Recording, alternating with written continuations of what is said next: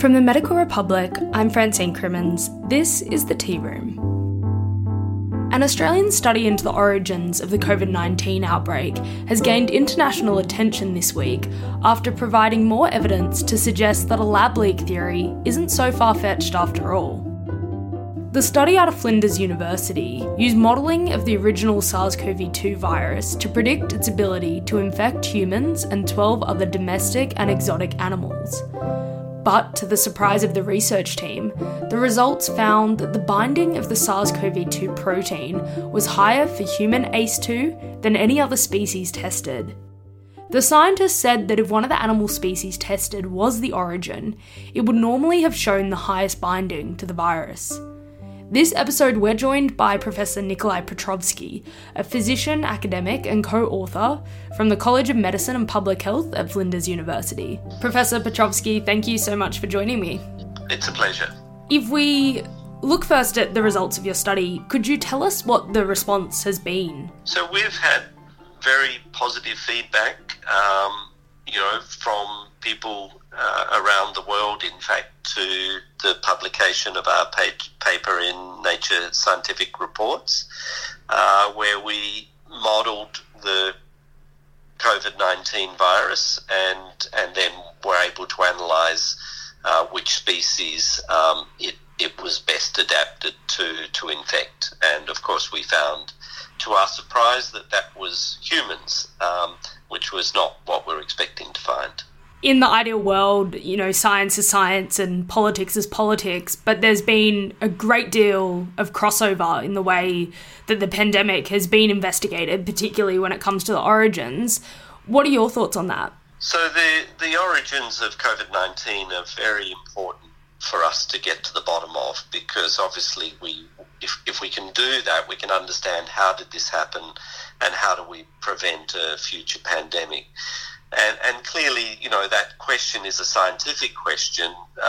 We have to try and take the politics out of it and address this in a scientific fashion and try and identify where did this virus first arise. And in terms of how your study has lined up with some other studies, could you talk more specifically about how you found the ACE receptor in bats wasn't compatible with COVID-19? So we were doing computer modelling of the virus and also the ACE2 receptors from a whole variety of different species, including obviously bats and humans, but a whole lot of exotic animals like pangolins and farm animals and domestic cats and dogs.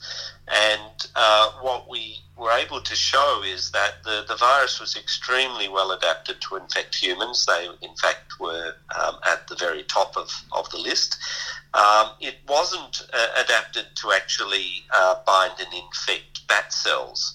So really that excluded the bats as the direct source of this virus, although of course it doesn't mean that a distant ancestor of this virus mightn't have come from bats, because we know bats are a common breeding ground of coronaviruses, but it showed that this virus hadn't directly crossed from a bat to a human, opening up the possibility either that the virus had at some point in the distant past transmitted to an animal vector and had adapted to that animal and then had been able to jump from an animal to a human. Or, of course, the other possibility is, in fact, it didn't come from an animal at all. It had actually come out of a petri dish in a laboratory where it may have been being understudy for other reasons. So, as I say, I think the major conclusion of our work is this virus didn't come directly from a bat to a human, which had been suggested as one of the sources of this virus. What do we need to do now in terms of investigation? Obviously, there are other animal species that haven't been studied, but what would we need to do to further investigate the origins of the virus and the lab leak theory, for example? So there are two things, because there's still the two possibilities which, we can't discount. One is that there is an animal source of the virus out there somewhere that hasn't been identified. If there is, that's a concern, because it could mean that animal will transmit new coronaviruses across to humans. So it's very important, if that animal exists, that we find it. But it's also possible, of course, that that animal doesn't exist because this virus came out of a laboratory. And so the question then is, how do we prove or establish that a virus came out of a laboratory? And, there are procedures that can be followed to try and get to the answer of that question. And they require a forensic examination of the laboratory records to see what viruses was a particular lab working with. What does their data show? Could this virus have evolved or somehow even created itself within the laboratory, or did someone do an experiment that created the virus? So that line of investigation would require access to the laboratory under investigation, and particularly the documents of that laboratory would give a very good guide to whether this virus could have come out of that laboratory. For that to happen, we would need cooperation from the Chinese government. In terms of the most recent investigation by the World Health Organization in China, they actually kind of in many ways ignored the lab leak theory altogether and focused a lot of their attention on the possibility of transmission through the wet markets in China, where a lot of the first cases arose from. What would actually have to happen in terms of getting a hold of those records or creating international pressure to get China to release those documents? Or do you think we just may never see them and therefore never be able to prove that theory? So clearly it's a difficult situation because, to investigate something like a lab leak, you do need the cooperation of the country where the lab is based, and as well as the cooperation of the laboratory itself. And clearly that is problematic right now, and the Chinese government have indicated that they're not going to tolerate any questioning, and certainly are not interested in having anyone look at the records of those laboratories.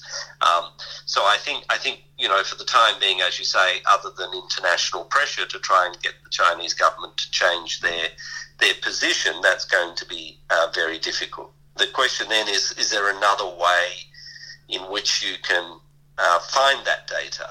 And a number of scientists have actually gone browsing the web, and it's extraordinary the amount of data these days, even from countries like China, that get stored on the web. And if you know what you're doing, you can actually, find that data and analyze that data. And often within those data sets that scientists keep, they're clues to what they were doing in their laboratory. They're sort of like hidden signatures in a lot of gene sequence data.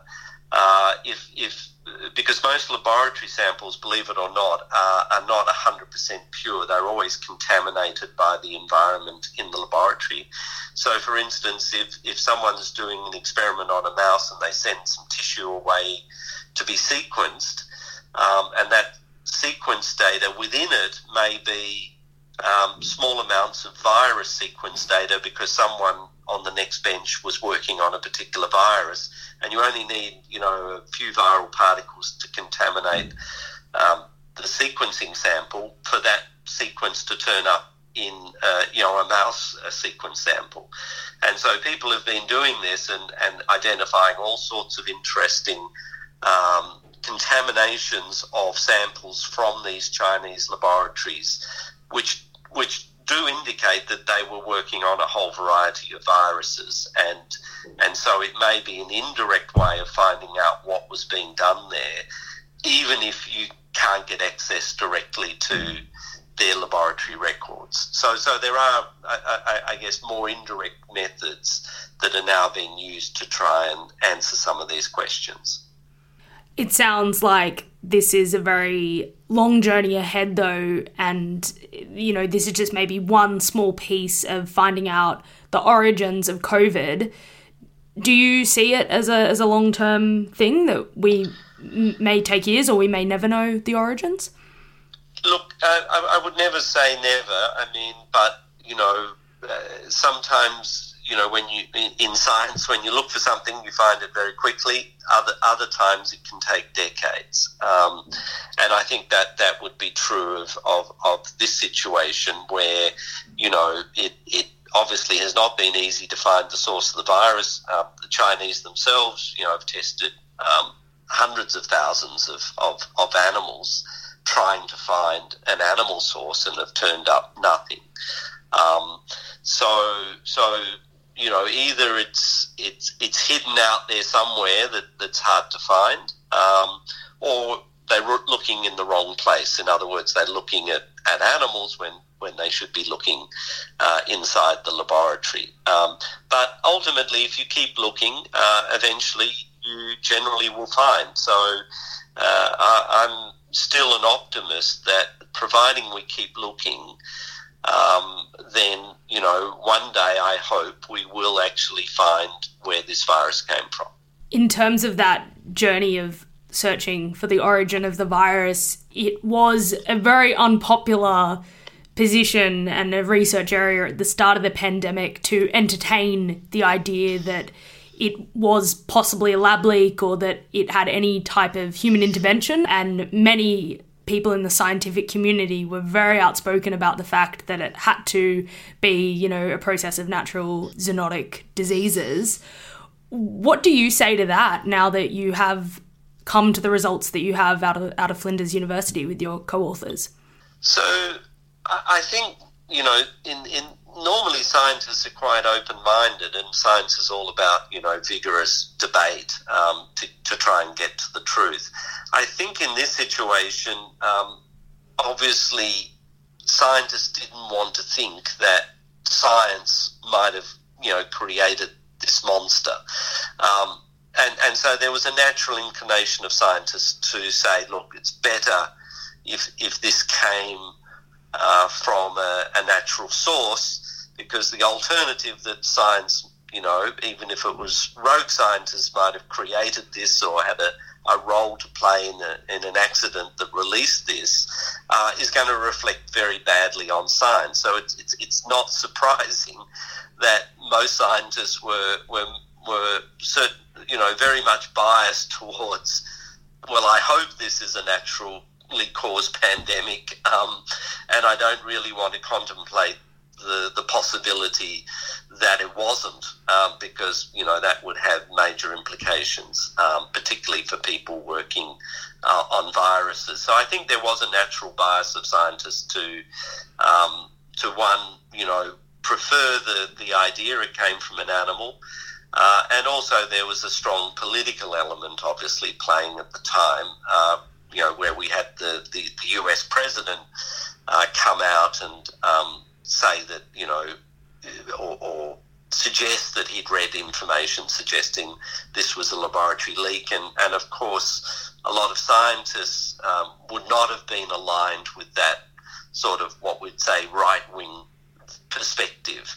And so that then encouraged them again to go the other way and say, well, that side of politics can't possibly be right, so that reinforces our view that this could only be a natural virus. So yes, it, certainly, early and through last year, our perspective that this was an open question was not sort of really welcomed by most in the scientific community.